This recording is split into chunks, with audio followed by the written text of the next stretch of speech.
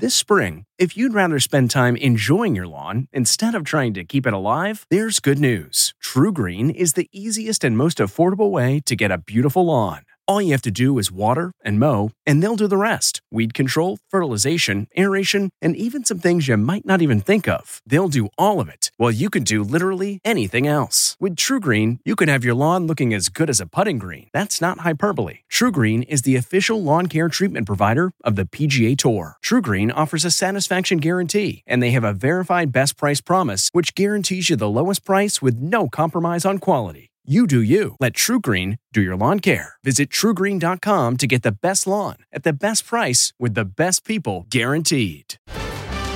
Kicked out of a theme park for wearing short shorts? I'm Deborah Norville with the Inside Edition Inside Report.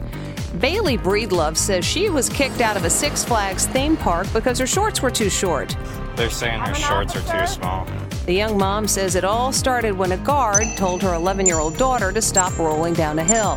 Honestly, I was shocked. She says the entire family was escorted out of the park in Oklahoma City.